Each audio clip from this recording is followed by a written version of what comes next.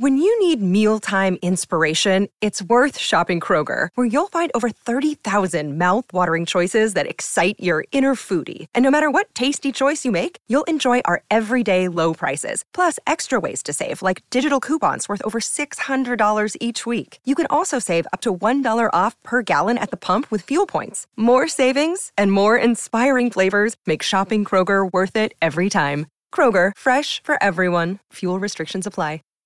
Save big on brunch for mom, all in the Kroger app.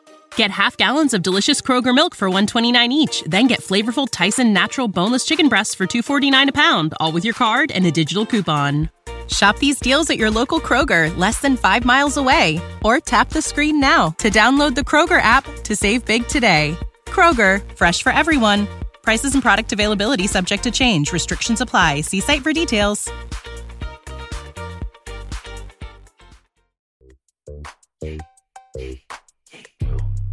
Girl, stop playing. Welcome back to another episode of the Girl Stop Playing podcast. It's your favorite homegirl, Coriel, here to encourage you to stop playing with your potential and start working for what you want in life and in love. Y'all already know that I believe you can have it all. You can make the money and you can get the honey as long as you are willing to work. And so I am here to bring you information and conversations to help you do just that.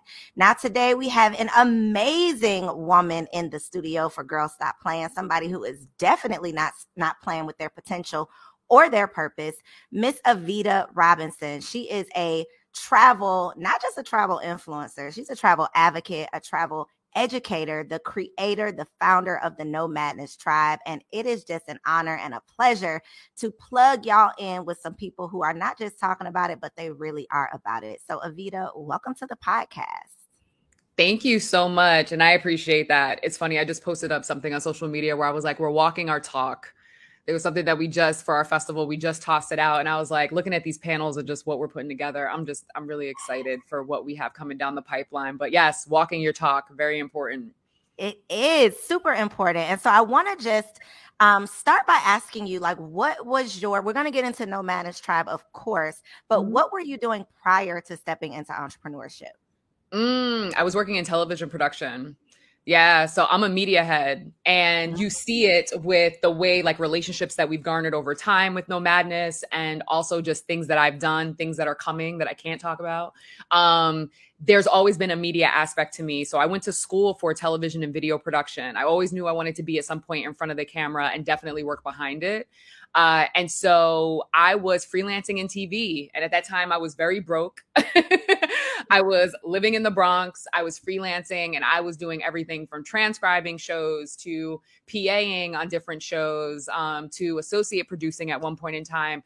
And it was a lot of reality TV. We were in like the throes of reality and competition shows being everything that we consume. And so I come from the world of media. I love it. That seems like such an exciting space. I said, if I could go back and do it all over again, mass comm would definitely have been my thing. But, you don't know what you don't know until you realize you ain't. Yeah, that was literally my degree, mass comm with a focus in TV and video production. And then I minored in fine art. I'm such a creative. Everybody knows me as this like boss that, built No Madness Travel Tribe and like all of these things. But the truth is I'm a creative at heart, and I'm kind of like an accidental entrepreneur. In saying yes to community and the things that kind of came my way, and kind of just being like, well, what is this? Let's like play with it for a little while. And now 11 years later, here we are. Ain't playing no more. Yeah. So that brings me to my next question is, how did you actually get into entrepreneurship, but specifically the travel space? Yeah. So entrepreneurship like snuck its ass up on me. You know what I'm saying? It really did, because even when I started, I got into travel before I got into entrepreneurship. So for me, I had graduated from college. I went to Iona College, graduated in 2006. And right after school, I didn't go get a job. I was actually the commencement speaker of my graduating class. And I was like, everybody, talks about how they can't wait to see what are your decisions for the real world. I said, as if everything that you've done so far has been fake. And that definitely got some cheers from the crowd, because we've been working our asses off in school, but one of the things that was really stark in contrast to me and the rest of my graduating class is everybody was hustling for a job and I wasn't. Everybody, I mean, I know people where we graduated on a Friday and Monday they were starting, you know, jobs at Fortune 500 companies. And it was just like, I feel like a break is worthy. I feel like I'm, you know, self-aware enough in this space to know that I don't know everything about myself, and I damn sure don't know everything about the world. And so while everybody else was looking for jobs right after college, I went and traveled. I signed up with the New York Film Academy to do a filmmaking certification in conjunction with my TV background at school, because I didn't know artistically which way I wanted to go. And so I ended up doing about a month and a half in Paris. And it was absolutely life-changing for me. It was life-changing not just to be in Paris and be able to like take a train to Amsterdam and do all these things literally when you're very raw right out of graduating college, but it was life-changing for me too, because I was there doing work that I loved. I was producing films as a part of this like gig. I was amongst, you know, almost 200 other creatives from literally all around the world. And so our conversations were very international. I was being like soaking in information I'd never had before. And that's where the travel bug really started for me. It was living in Paris. I had lived in, taught English, bartended on the weekends, living in Japan for a year. I moved to Thailand for a number of months. I was cast on a travel YouTube series, and I was supposed to be there for 3 months, but I got stung by a mosquito and caught dengue fever. So after a couple bouts in the hospital in Chiang Mai, Thailand, I decided to come home.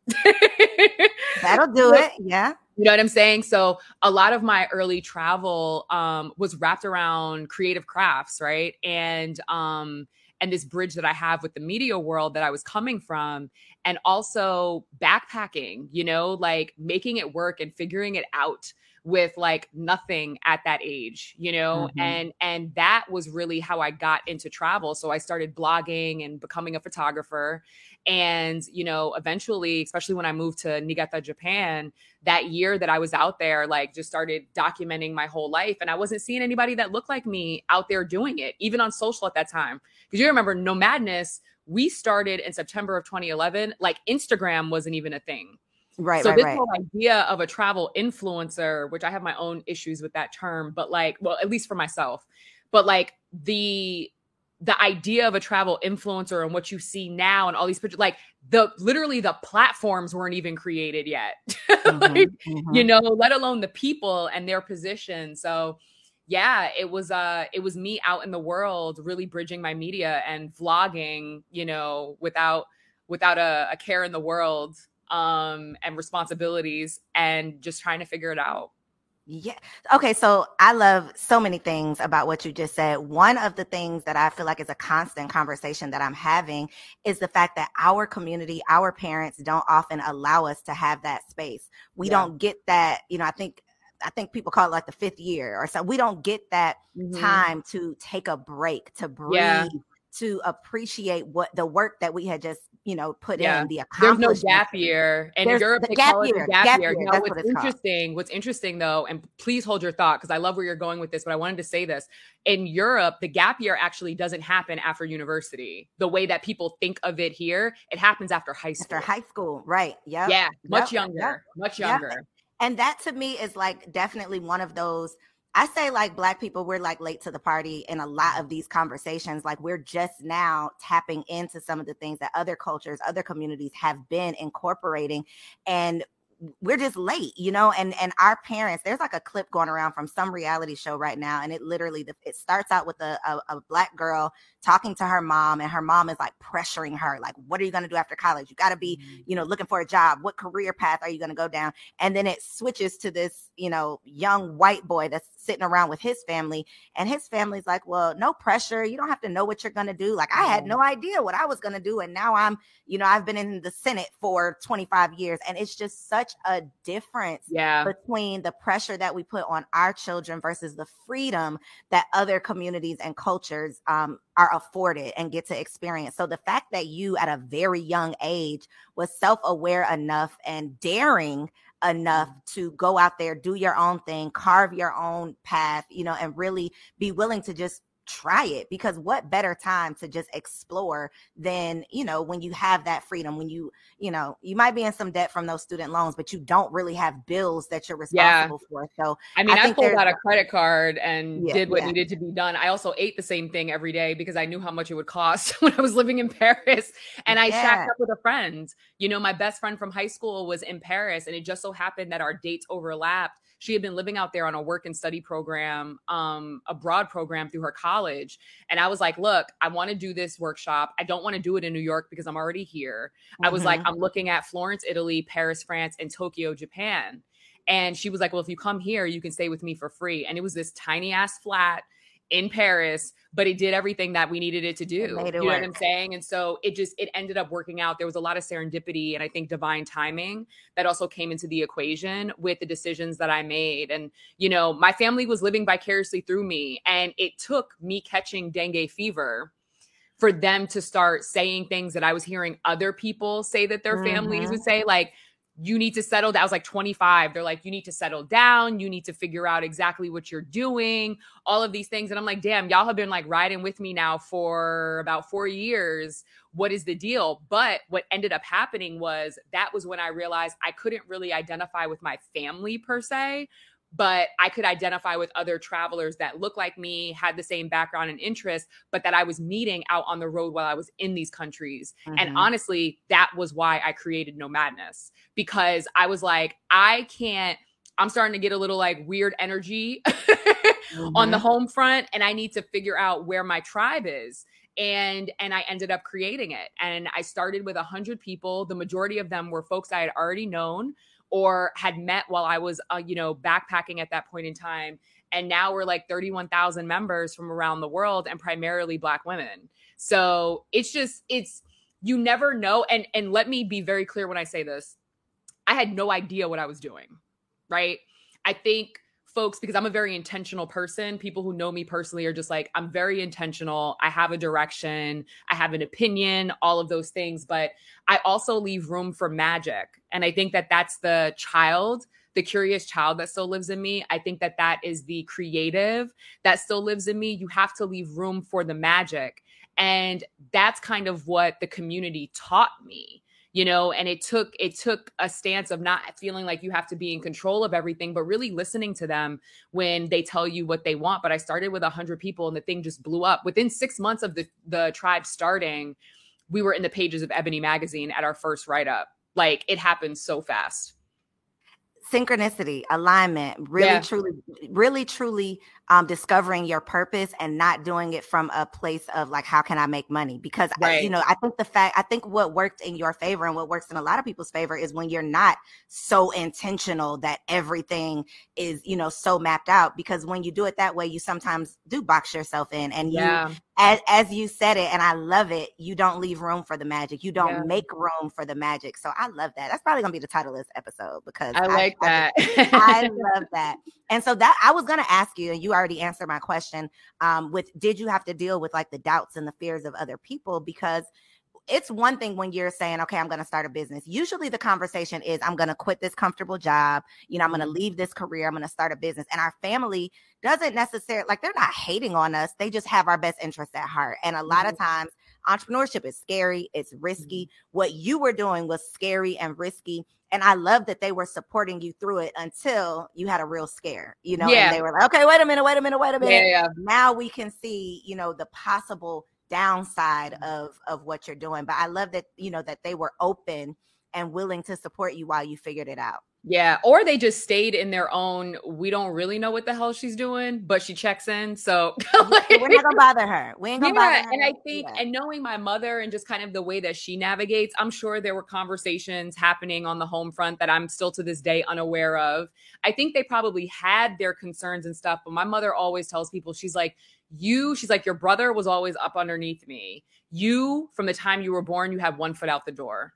So I didn't know how it was going to manifest, but I'm not surprised at what's happened. Yeah. And so I think she kind of just like allowed that freedom and probably had panic calls with her close girlfriends and family members, but she didn't really lay that on me. Like, that's a blessing. Yeah, it is. And I'm really grateful for it. And I, can't wait to gift that over to my own children. but it's just like there's a different type of energy and vibe when you have that support.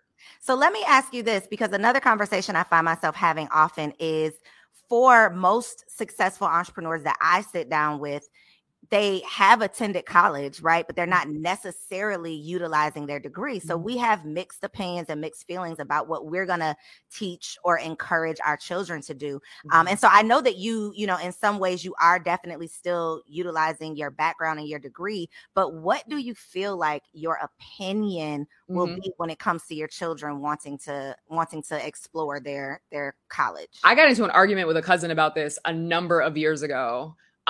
Because a lot of people, you know, and a lot of it's old school mentality, they're just like, you're absolutely going to college. And I was just like, nah. And they were like, what? And I was just like, first off, y'all need to definitely not act surprised, because if anybody's the black sheep in this family, it's me. So like, just get used to everything, you know? But what I said was, after my child finishes high school, if they truly don't feel like college is for them, at least not in that moment, I will give them the summer to come up with a business plan. And I want something concisely broken down that you are going to put your time, your effort, your energy, your interest towards, to make sure that something is being developed. So you will have options. It will not be a tell-all, end-all. But you have to have something in play. That's really my opinion on that. I love that. I love that the forward thinking, the fact that you have, because I've said similar things, but I don't have it nailed down with all the details like you do. And I do think that there are definitely, you know, tremendous benefits to going to college besides just getting the degree, that you can't replace. The social aspect is right. Like the social aspect, the development of your independence. Like, there's just so many things that you learn during that experience, the network even. So there's some things that, you know, you can't just replace, but I love that you have like this structure put to it. Like, these are your options. You may work at something for a year and realize it's not for you, and then you want to pick up school. Dope.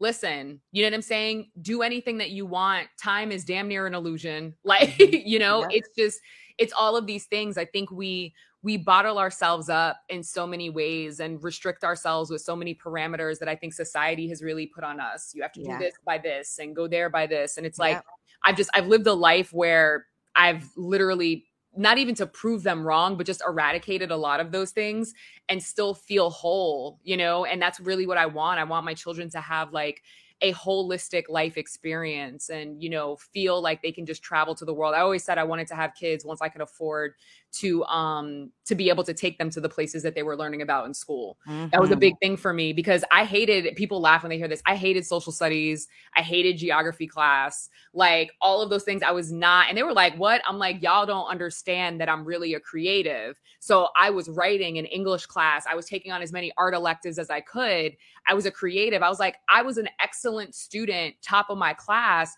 but it's just because I'm just a studious person and I get shit done. Like that's how I was good in school. If it was classes that I wasn't actually interested in. And so I was like, just because you're good at something doesn't mean that's what you need to be doing. Right. And it took me a while, especially in like high school, college, to really make that distinction. When you start having to pick and pay for majors, you got to start having that conversation with yourself. Yeah. And so for me, there was some like maneuvering that had to happen around that time, but I was just memorizing dates in social studies class to get through tests. And I was damn, as I started traveling as an adult, I was like, shit, I wish I could take those classes again now because I have a brand new respect because I'm here and they're tangible to me and I can touch these places and hear about the actual history from the people. So I think, you know, I don't know, maybe there's like a adult redo. Get a little do-over. Well, you can definitely, you know, with your children, you'll be going through it. That's it. You'll be going through it and you have so much to share. So, you know, so you can add value in so many ways because you've been there. You have the photos, you know, to show the real life examples. So I love that for you and I love that for your children. Thank you. So you don't know this. I don't think I told you this before, but a friend of mine, Jerry, actually told me about No Madness Tribe probably in 2012, maybe even 2011 when you started it. So I know a couple of Jerrys. I know Jerry Seaway. Jerry Johnson. Is his last name Johnson? Okay. No, I think wait. I dated Oh a my Jerry God. once. Hold on. Okay, I'll message you later when I figure out this man's name. Yeah, no problem. Oh They're my all God. good people. Nick I have nothing Pearson. ill to Nick say from any Pearson. of Nick them. Pearson. Yes, Nick Pearson. yes. That's my Jimmy Pearson? ex-boyfriend.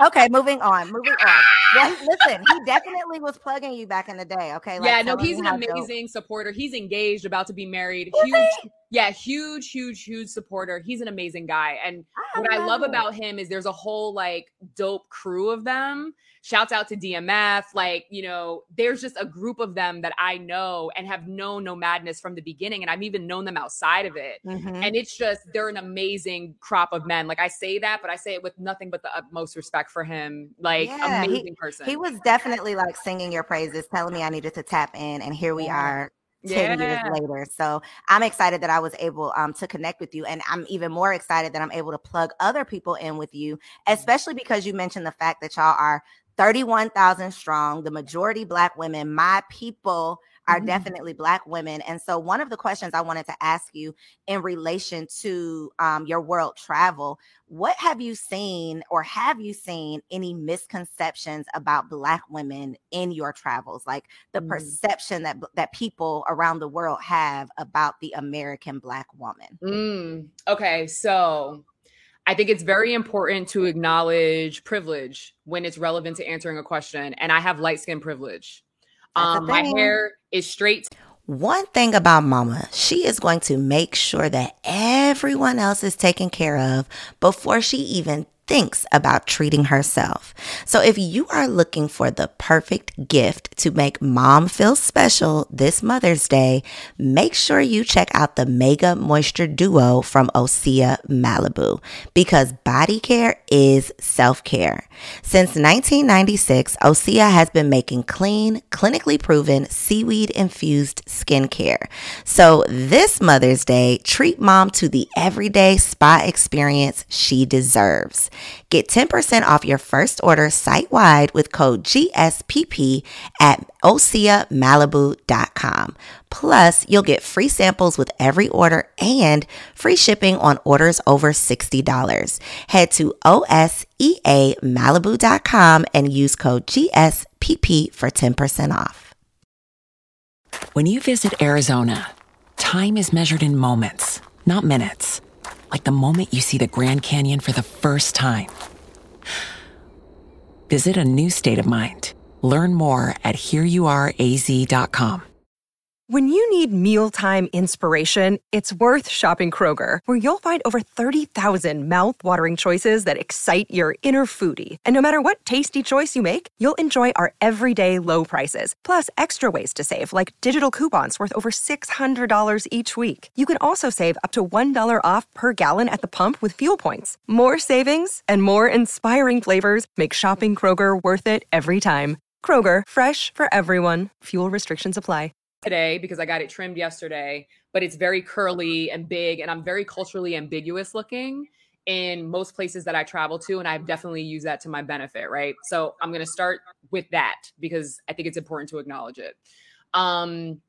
When we do group trips for No Madness, there are women and men of all shades and hues and shapes and sizes and abilities and all of that stuff that are a part of our community. And so I remember there was something that went down in Madrid. It was on one of our trips, and we never went back to Madrid. It was the Running with the Bulls. It was the first time that we did the trip, and we had stayed in Madrid. Every other year after that, we moved to Barcelona as the home base and then drove to Pamplona and came back. Where there was a restaurant that was clearly open. You know, it was during the business hours, this, that, and the other. And there were a group of ladies in particular on my trip who had approached this restaurant about going in there and were like vehemently denied. And it started to ensue this like conversation and this like racial meets like classist type of situation started to pop up. And I wasn't there with them, but I was very much there and involved in the conversations when they got back to the house. And it was one of those moments that was really eye-opening for me. I have members who also in Spain around La Ramblas, but La Ramblas is crazy anyway. But, being Black, they automatically think you're like a prostitute. or something else. You know what I'm saying? Like something of that nature. And that happens in a number of places around the world. Wow. And it's just like, because a lot of these countries, especially around the Mediterranean, they're right above Africa. And so there's a lot of, you know, African people that are coming over, but it's kind of like work immigration, the way that our relationship kind of is with like Mexico.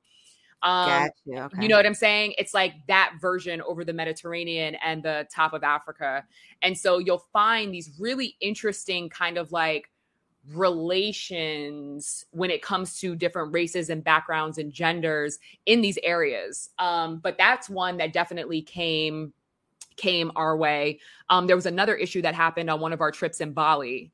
And that was, so the funny thing was the crew didn't know that there was a racial background, but I knew. And I made the decision as the leader to take on that fight myself and not incite a literal riot on this like compound if they knew the gory details behind what was going on and why nobody was cleaning their room and their towels and the pool and things of that nature, right? So you kind of like, I tell people too, this is the reason why I say I have an issue with the term travel influencers, because I don't see myself as a travel influencer. I'm a community organizer. And when you are a community organizer and a community leader, you've got to have a real honest conversation with yourself about what type of leader you are. Are you a leader that wants to be in the background? Are you going to be the face of your brand? What is the situation? Because I tell people I have shown up for No Madness when it was pretty and when it was shitty.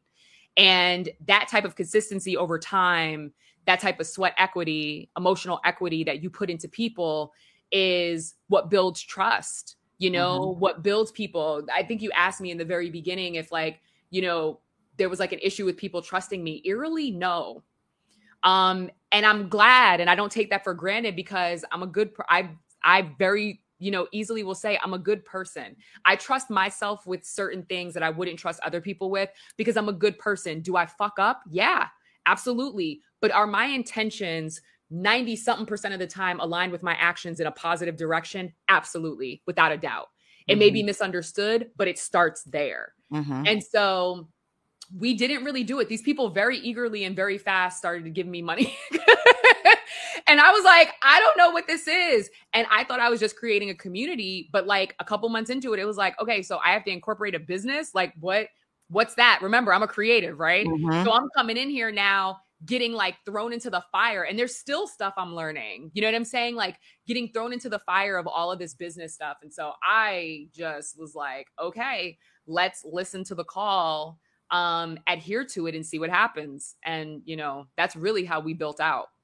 So there's this theme going on social media right now where, you know, everybody's posting like the places they've traveled to that, you know, they felt safe as a Black man or as a Black woman. And in the midst of COVID being like really, really a thing, which I'm sure it was a thing everywhere, but of course you only know what's going on in your backyard. One of the conversations that was happening was like, I'm leaving the country. And my question, you know, I was having a conversation too, but my question was, well, like, where are we going to go? So what, in your opinion, are some of those places that are safe spaces for, you know, Black people? If, you know, somebody watching this is like ready to not necessarily like run away from the US, but explore. Yeah, I think there's so many. And it's funny, we were abroad when COVID hit. We had 45 people in India. Literally, when 45 got on the horn talking about everybody needs to be home within like 72 hours, we had literally just walked through security at the Taj Mahal. Wow. Yeah. So we know what it looks like from the outside in the middle of all that chaos before knowing what the hell this thing was, but knowing that it was spreading and becoming a thing. So yeah, we got some some experience with that as well. I mean, I'm always a big staunch advocate of the continent, right? Like getting back to Africa, the two places I travel to the most frequently are India and South Africa. South Africa is very much home for me. I love it. And I love Johannesburg. I pick Johannesburg over Cape Town a lot of the times, but I got love for Cape Town. I got love for Durban. Like there's a bunch of places that just resonate with beauty and even calm outside of the cities in South Africa that a lot of folks don't give a chance. They don't even research it. So I'm big about being on the continent. Tanzania was open the entire time damn near as well. So like Zanzibar was an island that a lot of people were getting reprieve and were really found really welcoming. I actually went viral while I was in Bermuda during COVID. It was October of 2020. They did like their first like socially distanced COVID relevant tourism summit, and they had me come down. They flew me in, and I was so impressed with their protocols. Like you had to take a test. They had like a hazard tent set up at the airport in the parking lot.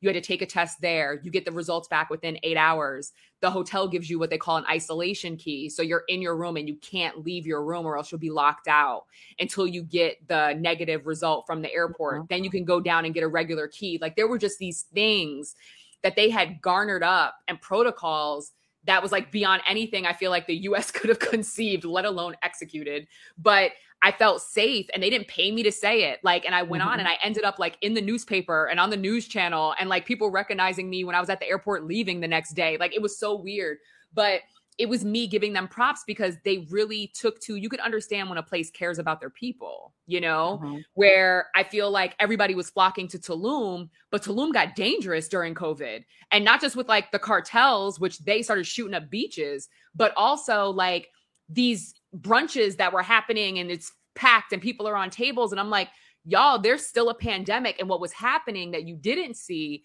is you would see your friends have amazing times in Tulum, but you don't understand that they were getting the residents sick, right? And so it's like your impact is bigger than just the days that you have there. You know, the conversation that is very prevalent right now around Hawaii, you know, during one of our Audacity, one of our digital festivals, we had Havani, she's a singer, Indigenous Hawaiian, come on board. And she told us straight up, Hawaii's fucking closed.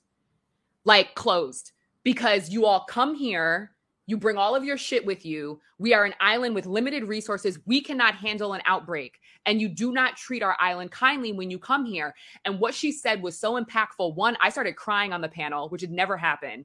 And two, we had people who were watching the event hit us up afterwards who had trips already booked to Hawaii, cancel them.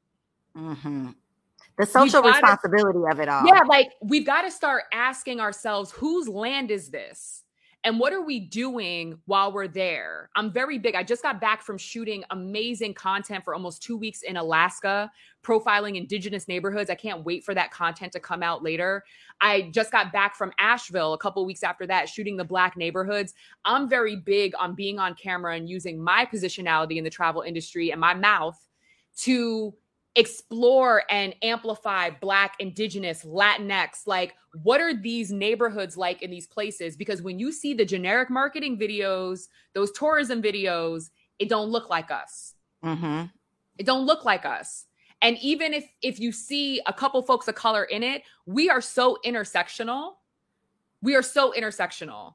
So you're talking about women, you're talking about gender, you're talking about LGBTQIA+, you're talking about accessibility, right? Different varying levels of being able-bodied.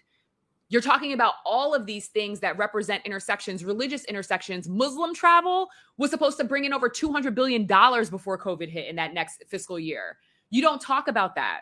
Why are there not more like halal options? You know, it's those things that if you don't pay attention, you just kind of fall into what's been, and you're missing out on not just like the responsibility, but even also like the fiscal profit on the back end of it. You know, like there's a home for this stuff. I always say, like, if the tourism industry was doing what it was supposed to do, I wouldn't have a job.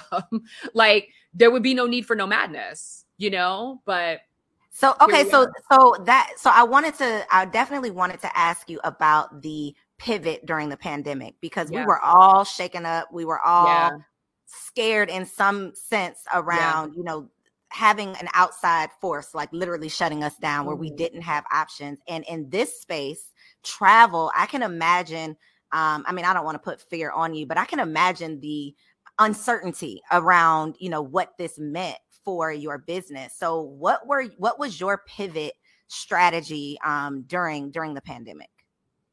At first, it was survive, like real talk, because this is what happened to us, candidly. 6-figure nest egg gone, damn near overnight. And what that did, here's the thing, right? It's one thing to have income stop. That's one thing.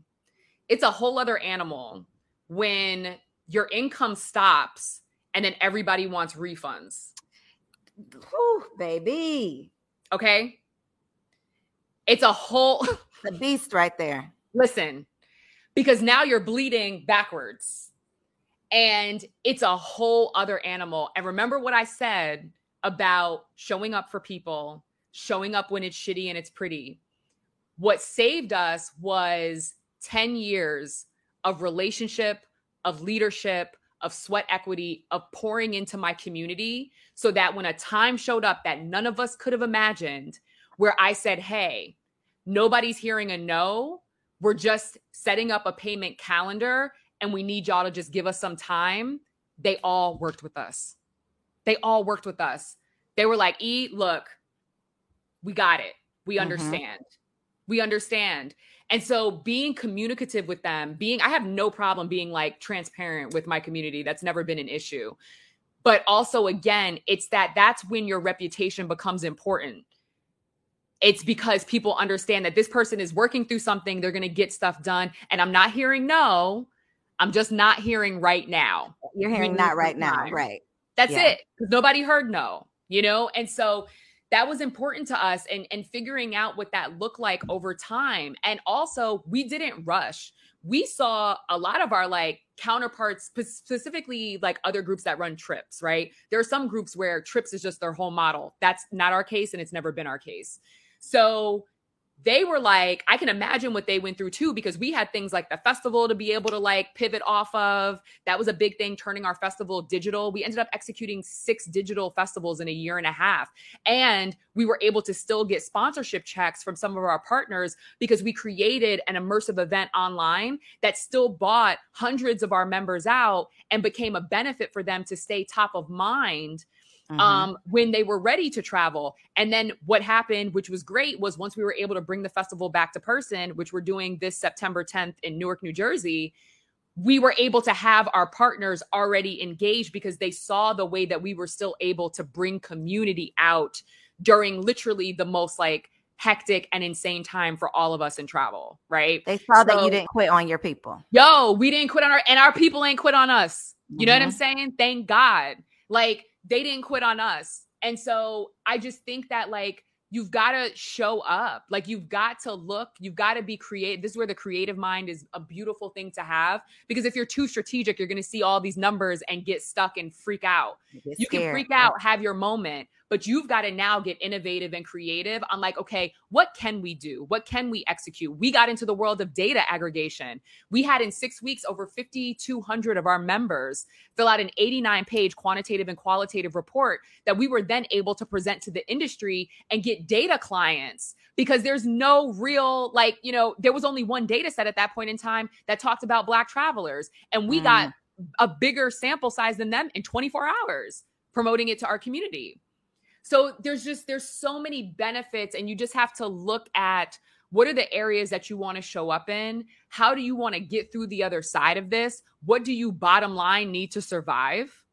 And kind of put those pieces together and be really like creative and innovative about it. But there was like a couple months where I was like, I feel like I'm pulling shit out of thin air, but you had to make it work. Yeah, you have to do it. It's either that or die, like when you're the CEO, it's that or die, and you got to figure it out. And so we figured it out. And also it's set up now a protocol where if we ever found ourselves in a situation like this again, we kind of know what to start to, enact immediately, what it could look like going over time. And again, that like show-upmanship of the community really makes a massive difference when you need them to be patient with you. That's really when it comes in benefit. I love it, because you didn't just survive. You literally figured out a way to thrive. And your creativity really, really came in handy and, was full force in order for you to not just, turn around and just give everybody their money back, but really figure out how you were going to work through it, and being able to lean on not only the relationships that you had with your tribe, but also the relationships that you had established with these brands that still believed in what you were doing. Because it was a scary time for them too, for sure. It was scary as hell. And also it was a learning lesson for me because our relationship wasn't primarily brands. It was primarily destinations. What was really tricky to me was that we're a small business, right? Very lean team, location independent.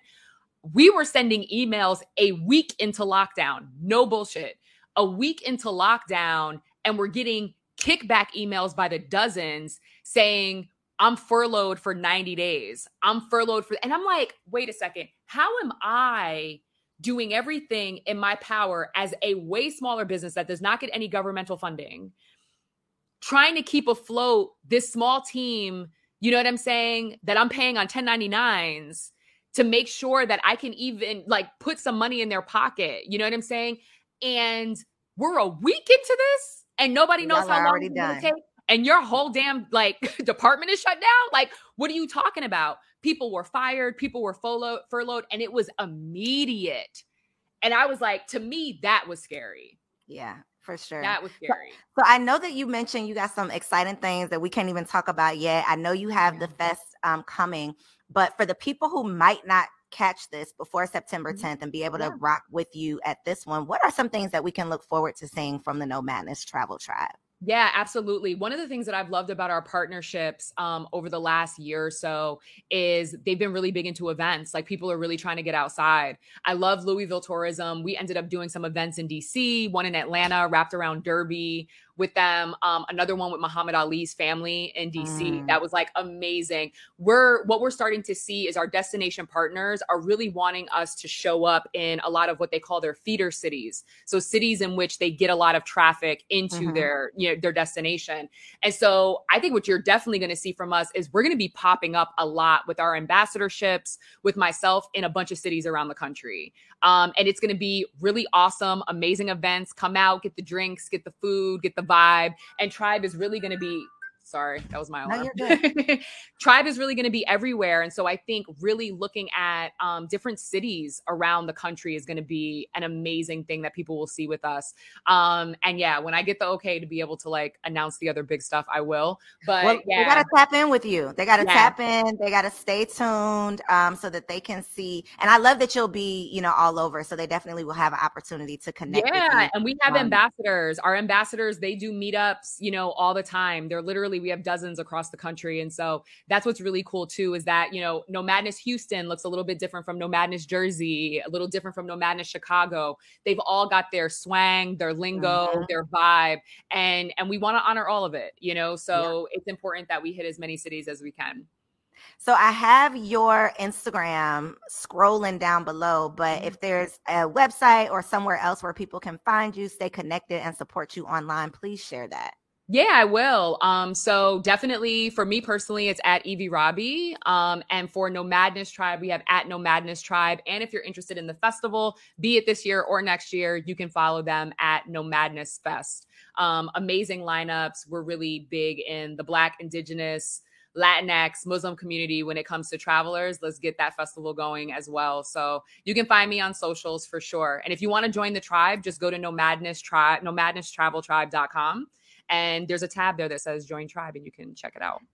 Listen, y'all, you are always getting plugged in with the people who are doing the damn thing here on Girl Stop Playing. Thank y'all for tuning in to another game-changing episode. I'll see you next week. Thank you, Evie. Evie. You go by Evie. I go by Evie. It's fine. Thank you, Evie. I'll see you soon because I got to get to one of these festivals. Yes.